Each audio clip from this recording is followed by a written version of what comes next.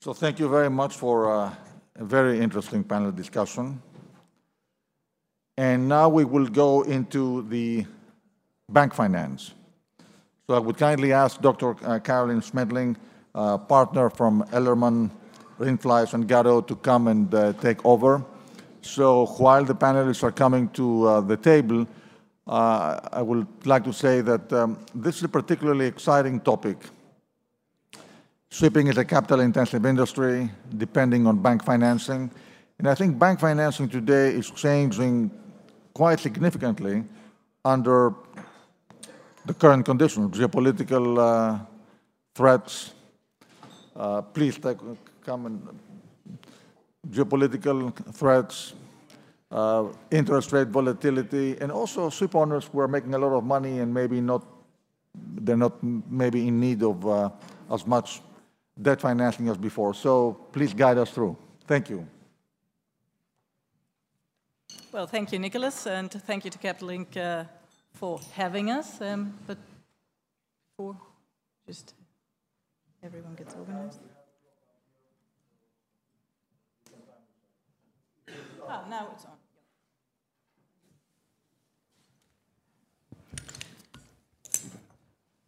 Well, let me start with a warm welcome to all these gentlemen up here. It's great to have you all here, and I would also like each of you to give just a very brief introduction of who you are and what you do in your professional life. But to start off with, we have a pretty challenging task because we're going to talk about the challenges of ship finance adapting to the new landscape, and that is particularly the geopolitical landscape and, of course, the green transition or transition towards sustainability. But also, I think we touched on that in the panel before, transition probably towards more collateralization among stakeholders in the industry. And just focusing on all this from a ship financier's point of view.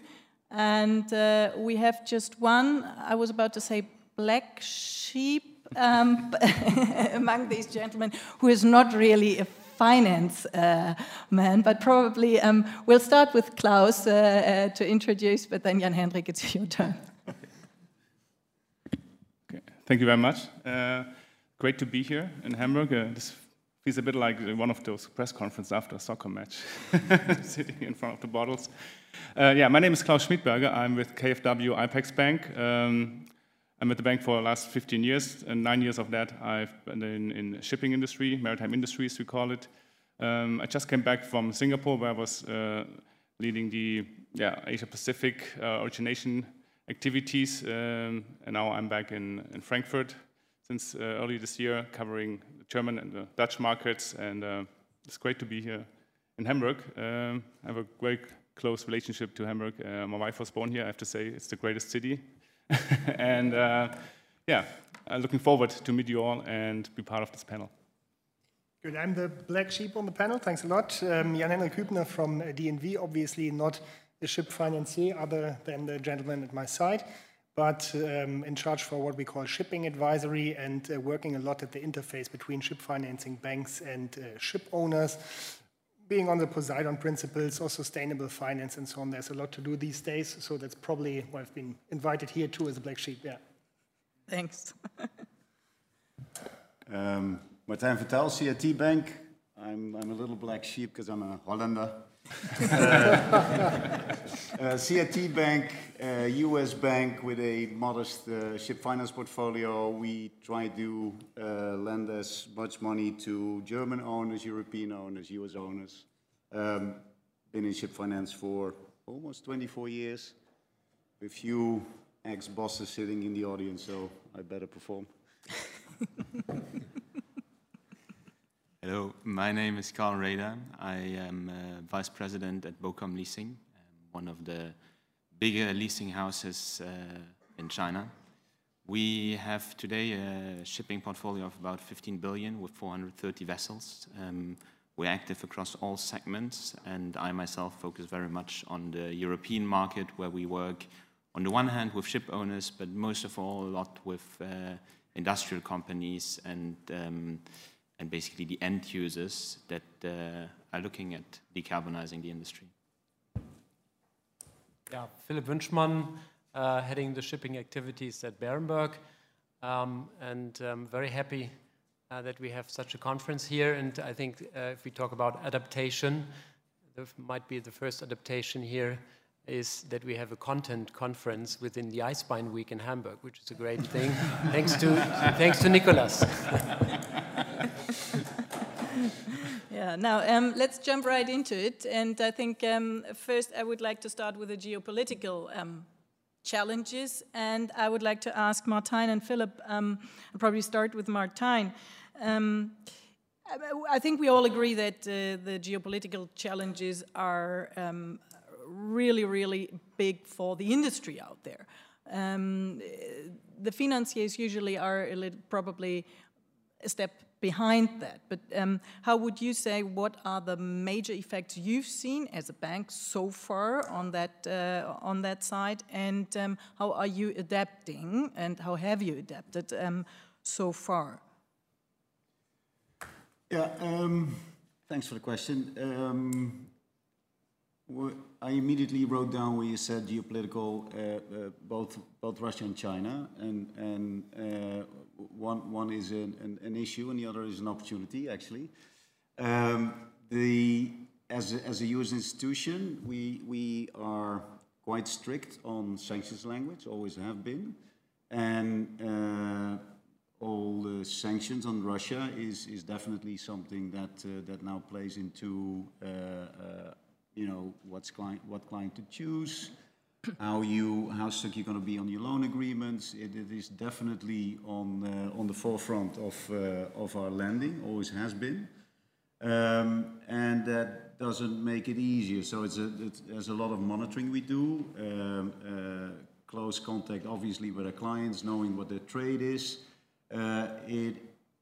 For us, it was, again, being a US institution, it was a bit more on the forefront. We were not as relaxed, I think, as the European lenders were. And I say were because I think they now all play catch up very fast. On the other hand, geopolitics, politics is also an opportunity. When it comes to China, all of a sudden everybody is aware of what sanctions can do. And I'm having my colleague sitting left to me.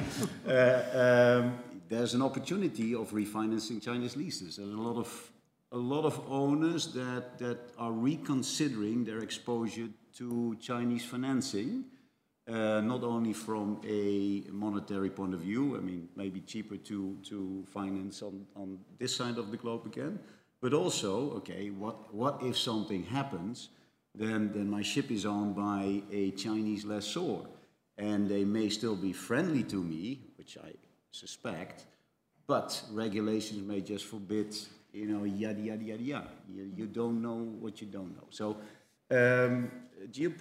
politics, both a worry and an opportunity in my opinion. Okay, thanks, Philipp. Yeah, as you know, for us, shipping and banking always means basically three areas.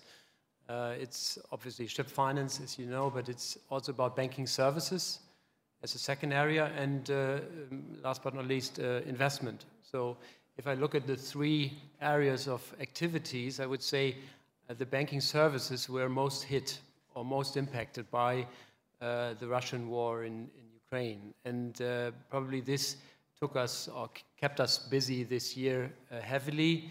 As you know, we as banks support you being able to safely and transact, basically, so make payments throughout the world, which is at the basis of your activities. And it was a big challenge, and it came from a case-by-case assessment earlier this year when the war started. Basically, we cared about seafarers and things. It then turned out to look into KYC. Do we have Russian or Russian-backed structures? And it ended up now in talking about cargo and understanding as a bank what kind of cargo is transported around the world by our clients. And I think from that adapting point of view, we adapted in the sense that we, by the summer, figured out that case by case is not possible if you service like 70,000 payments a month for shipping clients. Yeah? That is simply not possible anymore. So we put out a clear guideline and basically no Russia anymore. And for us, that means the exceptions, which we still look at from that point of view, are obviously paying seafarers. It's grain transport from Russia, which is still something which we would consider. And the third area are claim handling of claims which P&I clubs also might have. These are the three areas which we would look at carefully and case by case. For the rest, we tell our clients, be careful, because it's a major and infinite reputational and legal risk for most of them. So that's a very clear position we take there. I agree with Martijn. China is kind of an opportunity on the financing side, where Russia doesn't play a role for us.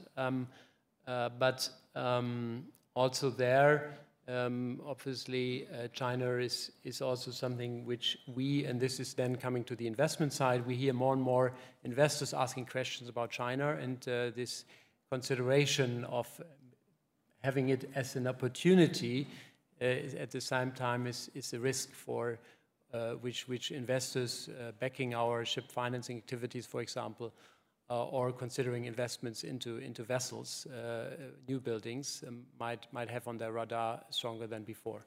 Mm-hmm. And from the to all of you probably, the question, from the geopolitical situation, it follows obviously that we may have an increase, or that we may increase certain capacities more than others. So strategy-wise, would you look into some segments more closer than into others, or don't you think that we are there yet to assess that on a sort of mid-term, long-term run? Probably, Carl, you're looking at me that. Yeah, thank you. No, maybe I can start by picking up two of Martijn's and Philip's point, who have been putting me on the wall here. I think there's two elements here. On the one hand, you have the element that you mentioned, Martijn, with the paybacks that may occur in the market, and you have the element of geopolitical risk when it comes to Chinese financings. And I wouldn't necessarily say that as of today they are correlated, because if you look at the paybacks that you may see with some Chinese leasing houses, then it's something you see across the finance industry for the clients that we have, because many of our clients have been putting up those financing structures in the past 5-6 years, and basically going through this substantial bull market of the past 2.5 years have generated sufficient capital to say, either I can refinance in a better way, or I just have today the means of taking this financing out. And that's something we have seen across all segments, but I mean quite prominently, for instance, in the container segment. Yeah? Now, to the second point of the concern when it comes to geopolitics and Chinese finance, I think that clearly has been present in the market, but it's something that we have been seeing for a longer time as well. It's not as if it would only have appeared this year. We work a lot with the charterers, with the end users of this industry, and the geopolitical aspect is now very present here in Europe. It's been very present before. I mean, think of Australia, where many of the miners are based, for instance. Yeah? Those are people that have always had this concern about the political implication of, say, for instance, sanctions that may appear that would interdict trading. And that's something that we have been addressing in our documentation quite actively, in a way that we need to provide our client, obviously, with a way out of the contracts if there is contradictory sanctions that would not allow us to trade the vessels with them any longer. And I think that's quite an important point. And maybe finally, to come back to your question, is there certain segments that we are more focused on than others at this point in time? Well, we are active across all segments. Of course,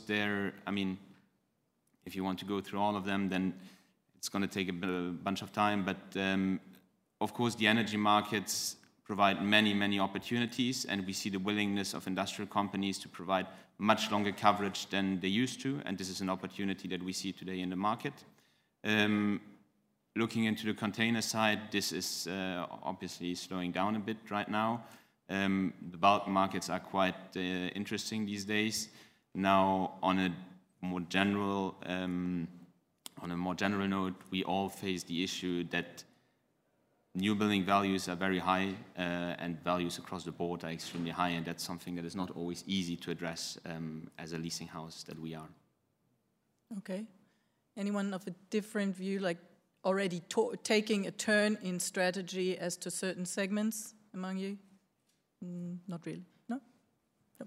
Okay, then I would say we would look at the next challenge, and that is the environmental challenge. And I mean, that has been around for years, we can say now. Well, last year at Capital Link, I think the panelists were more or less of the opinion, or like on the finance panel of the opinion, well, all this has to be, in the end, demand-driven. So at the very last step, the consumer demand, but the shipper demand, and then demanding from the owners the transition into green. We have, of course, regulatory steps right in front of us. We have the CII and EEXI introduction as of January. We have the emission trading probably in 24, as we see it.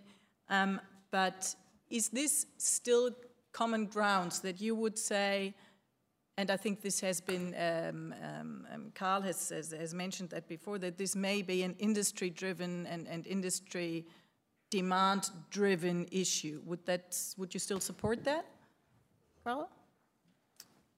I would, yes, clearly. I mean, from the experience that I myself have in the market that I'm covering, which is mostly European markets, where there is a lot of end users that we cooperate with, then you clearly see that those are closer to the end customer. They're typically companies that are more public or more in the spotlight than the shipping industry is, and they feel more of societal pressure to decarbonize. And this is something that then basically trickles down to what we finance, because if you want, so the baseline of their cargo needs is something they're willing to cover and to take on their own balance sheet. And this is where we come in with our leasing structures, and where we typically come in at the point in time where they finance the vessels that they're going to need for the next 10, 12, 15 years. And those would, of course, then be vessels that are fit for this and that feature all the, depending on their view, alternative fuels or any other technology that would make these vessels greener. Klaus, KfW has been involved in sustainability-linked finance and green finance rather early in the process compared to other German banks, I would say. But would you say that your main focus is really on sustainability, at least sustainability-linked finance, or would you say that you're still looking at conventional propulsions, conventional vessels?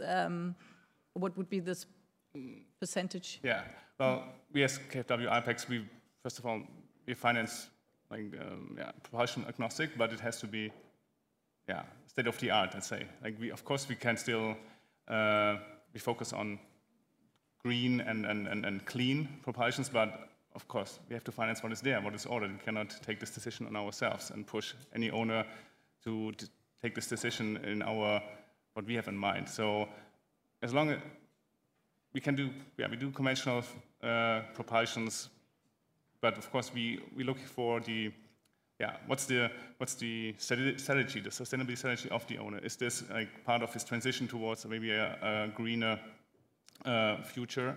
And if we see the actual strategy on that, we take this into consideration and take this into account when we look at the whole project and assess it. It's not only return and profit oriented, it's also we want to see, okay, where's the sustainability link in that order? We started in 2012, I think, looking at EEDI. So every new project that we take on, our financings have to fulfill this EEDI, or we compare it. Okay, where does it, how does it look compared to the fleet that's on the water at the moment? And I think this has been our strategy since then. And now we signed Poseidon Principles, so we also look into the performance, not only the EDI, and going forward, definitely the sustainability aspect will become more and more important, not only just profit and volumes as conventional banking monitoring, I think, was in the past. It will be more and more, again, impact monitoring as well. Like, okay, what's the impact of our financing? What's the impact of what we do here as a bank? And here, sustainability is, it will be, I think, integrated into our DNA if it's not already there. Well, this leads over to Jan-Hendrik and his rather advisory work and also, of course, reporting and monitoring related. So what would you say are the sort of main KPIs or main criteria you see that, or you would advise also your clients, they should integrate into their business, into their reporting requirements?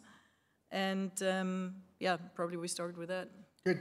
Colleen, you mentioned earlier on the regulation, EEXI, CII, EU ETS coming, and I subscribe to Carl's comment that markets are ahead of regulators. Poseidon Principles have a perspective down to 2050. CII has a perspective down to 2026. I mean, planning in 5-year horizons doesn't bring us near to decarbonization. So I also would vote that regulators take a longer-term perspective, of course. EEDI or EEXI, let's say, was a good thing at its time. Those days when you implemented the EEDI, it was the most commonly accepted indicator. It was a design indicator, which, in all honesty, now, as we see it with the EEXI, which is quite similar, tells us hardly anything about the actual emission of the vessel. The EEXI regulation may have reduced or may lead to a reduction of emissions by 1 or 2% as we modeled in a large number of vessels, because the speed loss you have with that applies only in very few % of your historic trade patterns. So basically EEXI is surely not the one which helps us there, even though in the EU taxonomy the EEDI or EEXI is part of it. We have to look at operational indicators, so basically the AER or the EEOI. For me, both equally important or equally relevant. The AER actually is the indicator behind the CII of the IMO, and from my perspective, the AER has come because banks have introduced Poseidon Principles. It didn't come from the regulators, it came from the industry that we have that now. And that's an indicator which is measuring the actual, or as people say, operational CO2 emissions, so that's for sure needed. Your question was what KPIs would we recommend in sustainable finance? I mean, first we would differentiate what is green, sustainability linked and transition, and of course for green there are different standards. The EU taxonomy has evolved lately. CBI shipping criteria are there which look at AER or EEOI. And then there's sustainability linked, and then where the borrower can basically propose or choose a sustainable performance target or a certain KPI. And there, of course, we would require a CO2-related KPI in there, so either AER or EEOI. There can be additional indicators, a secondary, whatever, lost time incidents or others, but I think there would be no sustainability-linked finance in shipping without AER or EEOI. Mm-hmm. Okay, and you mentioned, of course, the Poseidon Principles, but that those, or at least the sort of agreement of the banks on the Poseidon Principles sort of drove a little bit the regulatory process here. Would you see that this is further accelerated, that there is further standardization around the corner, probably industry-driven, not so much regulatory-driven? Yeah, it goes hand in hand. I mean, there's also some challenges with the trajectories of Poseidon Principles, obviously, with the size classes, for example, and the discussion, which is a discussion among the Poseidon banks and insurances, but also in IMO, is the current regulation basically strict enough? Will it lead us to Paris alignment to 1.5 degrees? I mean, I guess majority of people would say no, and therefore also in Poseidon there's a discussion to change the trajectories, either keeping the same logic with the size classes and so on, or leaving that. That may lead to an alignment with the logic behind the CII. So there's development there on both sides, on the market-driven side as well as on the regulatory side. But again, I want to give my vote. Please, regulators, and please, industry associations, don't decide something with a 5-year horizon, because if investors want to invest in something, they need certainty, and it's not certainty if you have certainty on the regulation for 5 years, which is basically 20% of a vessel's lifetime.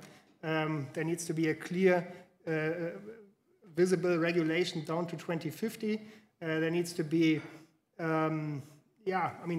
some more certainty on CO2 prices down to 2050. I mean, currently we have 80. We could make we could ask the audience what they think will be the average CO2 price in the 2030s and in the 2040s, but I think we could bet that, a new build now will see a lifetime average CO2 price of what, 150 to 200, something like this, which will of course enable far more measures being implemented in an economical way than now. But already now, sorry to speak that long, many of the measures, you could probably achieve like 20% reduction compared to today's level based on measures which have negative abatement cost, so which would pay back already at today's CO2 prices, or even if we wouldn't have any CO2 price, all this bow retrofit, propeller, PID, variable frequency drive, and so on, this all pays off for vessels in the retrofit case even, and of course even more in a new build case. Talking about retrofit, I think last week we've seen the German Environmental Award being given to the Becher-Mewis duct. So if we look at retrofit and retrofit finance, I understand KfW, you have had some projects on retrofit finance. You've supported retrofits for a couple of years already. What would be sort of your most plastic example, probably where it probably also pays off for mid-sized ship owners to? Retrofit financing has been with us, I think, early as of 2014, 15ish. We did a large project, propeller retrofit for a large liner, exported propellers from MMG and then the challenge is always when you put supplies on an existing vessel, okay, how to finance it without touching the existing structure, without touching the existing financing and getting into the ways of the securities and so on. So the 100 vessels that these propellers were dedicated were not all financed by KfW? No. We just financed the pure propellers on a corporate basis, and then we got the backing from an ECA. That was quite, so we could manage to work around the existing securitization structure and make this a really successful project. I don't know, the savings were substantial, and I think it paid off within much shorter than the actual tenor of the loan. And then with this, what made it possible is one propeller would not make sense for us to look at, because we just have to be efficient with our allocation of resources, but packaging is the key. So you need a couple of those items. The more expensive, the easier you reach the threshold. So we copied that more or less with the scrubbers, and in the advent of 2020, IMO 2020, we did that. We did it with gas conversion, and going forward, I see many opportunities for this, like wind sails, technologies, other, anything you could retrofit on a vessel, I think, can be financed with this kind of structure, and we are very open to look at these kind of projects. What it needs is, packaging. We can some sort of alternative security. Maybe an unencumbered vessel can do it. We also did that with the scrubbers back then, and I think this is one measurement, and that's like a low-hanging fruit, I would say. If you go into the dock, fix that up, and then you have maybe 5 to 10, 20%. I don't know what's in it at the moment, and with bunker prices as we see it today. I think the payback is quite attractive. Okay, thanks. Martijn and Philip, would you think that it is true that if we say last year or the year before, we still discussed in how far sustainability would actually lead to an effect on pricing? So the more sustainable behavior a ship owner shows, the better the pricing. Would you say that this is still true and will be true within the next 3-5 years? Or would you rather say it's a yes and no whether capital will be provided? We have the lowest pricing anyway, so I wouldn't know. No, joking aside, it is not that black and white. So I've been listening to these very inspiring stories here. From where we sit, we follow the economics. And we're a little further down in the food chain. We're not ahead on determining regulations, because we're not as smart as you. And we're not up in the food chain because we're close to the yards, and we really have big owners that can make a difference. So where we are lower in the food chain, economics work. And then it is two things are very simple when we do a loan. Is how long can we give it for? So what is the economic life of a ship? And what is the assumed income for the ship? Both are impacted by greener regulation. So if your propulsion is more economic, so you burn less fuel, your net rate, what you can earn, will just be better, so that allows us to give you better financing, more money. If your vessel is more modern, we can give it a longer economic life, therefore a longer loan. You get more money, or you have to pay it back over a longer period, which lowers your break even. So these two very simple parameters of ship finance are a direct result from how modern is the ship, how efficient is the ship, so basically how green is the ship, because it's all about burning fuel in the end. So that is how these regulations impact our behavior in terms of what we can finance and what will be economically and therefore environmentally obsolete sooner than anything else. I think that's how we feel it. Jan-Henrik. And regrettably, obviously, the, let's say, transformation factor. If you finance the propellers for a liner, that's somewhat easy. They pay the fuel themselves. If we have tonnage providers, obviously it's different. And there we need to come to more agreement between both parties, how to share the benefits of these retrofits, but also in the light of CII regulation coming, in the light of EU ETS regulation coming. I think on the CII side, there's more an obligation on the owner to meet it. On the ETS side, it's more an obligation on the charterer to provide the certificates in the end. So there needs to be more collaboration than it was, or than we sense currently in the market.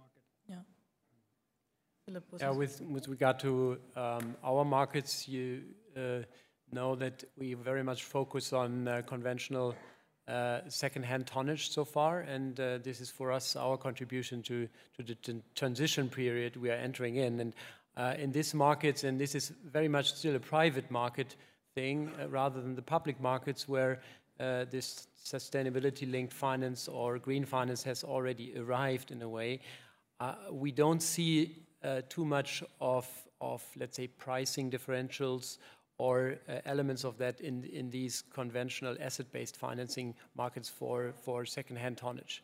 But I expect this, and I think we have entered a phase of becoming concrete now.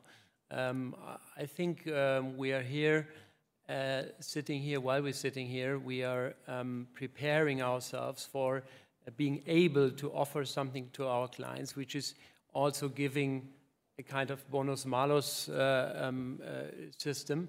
But obviously the precondition for that is that we have something which we can all agree on with regard to objective kind of KPIs. Yeah? And this is CII, EEXI.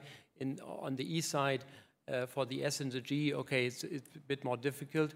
But we have decided as Berenberg to develop our own ESG scoring, kind of. And this will sooner or later be integrated in our risk assessment credit application process.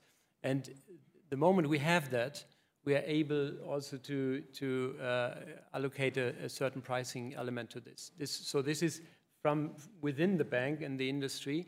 The other side, obviously, is the regulator, and don't forget that so far it is not a regulation in place, in force, where banks or investors have to allocate more equity to if they do lend or invest non-green or green.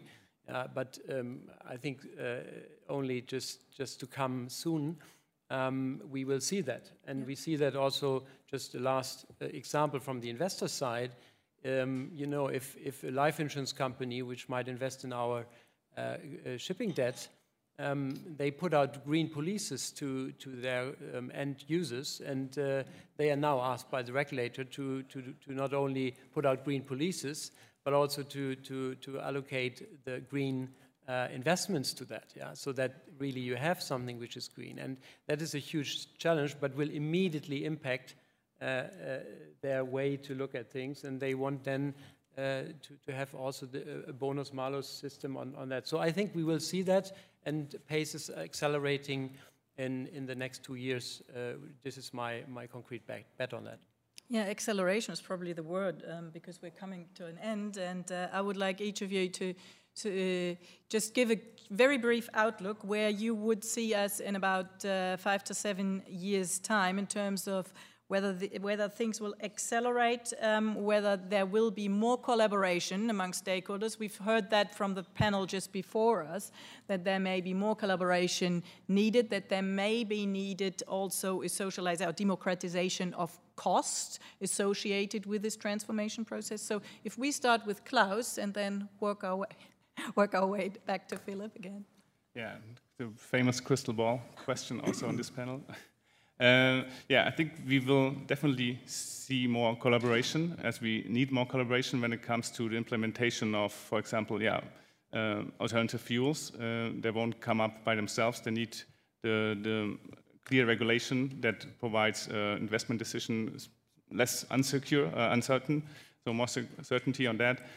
I think we will see a higher mix of energy sources, as has been said before also on the stage.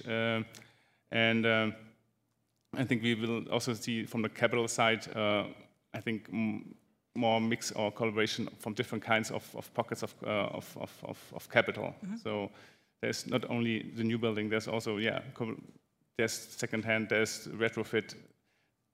There are certain specialists provide certain special sorts of capital to these investment sources. Yeah. Thank you. As acceleration, I think, is a change in speed. I would say rather acceleration zero, but good speed continuing. I mean, yes, we've seen quite some changes over the last 3-4 years, and if we continue with that speed, that will be quite good. I think there's more or less a consensus, or let's say a vast majority of people would say that we need to come significantly further than we are now. So I think we have to keep that momentum, have to keep that speed. Collaboration, I mean, of course, I voted for this collaboration on the owner-charterer side, but also on the implementation of alternative fuels, that will play an even more important role, of course. We have seen the first liner companies engaging in suppliers of synthetic LNG, for example, or collaboration between, liners as example, because they are kind of shaping the industry, or companies with big consumption and big balance sheet at least, together with fuel suppliers, together with technology suppliers. They need to jointly shape that. We cannot hope for a small tonnage provider to accelerate the transition, but it needs to be driven by the big ones. More time. Yeah, I think this will stay.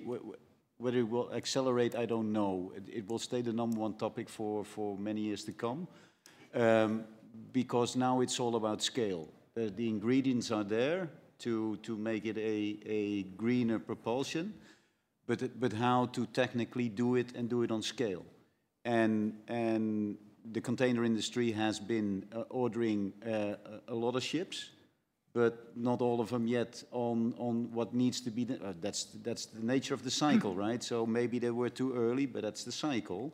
And tanker owners and dry bulk owners have largely been on the fence for, okay, what is it going to be? So I think for the next few years, there's still a lot of confusion is not the word, but a lot of uncertainty, what the scale will be, and so the ingredients are there, but still the number one topic for the years to come. Thanks, Carl. I think we're right in the middle of it. You have the public and the regulatory pressure that is clearly there. The industry today has the capital needed to decarbonize. I mean, just simply think about what you see in the container industry. Some of them have taken massive funds, for instance, on methanol-propelled engines, and this is something they would have been incapable of doing 5 years ago, and clearly the markets helped there. And last but not least, the end users, the charterers, are committing and willing to pay a premium for a greener vessel. And putting all of this together in very practical terms, if I look at my desk today, I would say that 70 to 80% of the projects that are coming across that desk would be considered green, and that is much more than it was 3 years ago.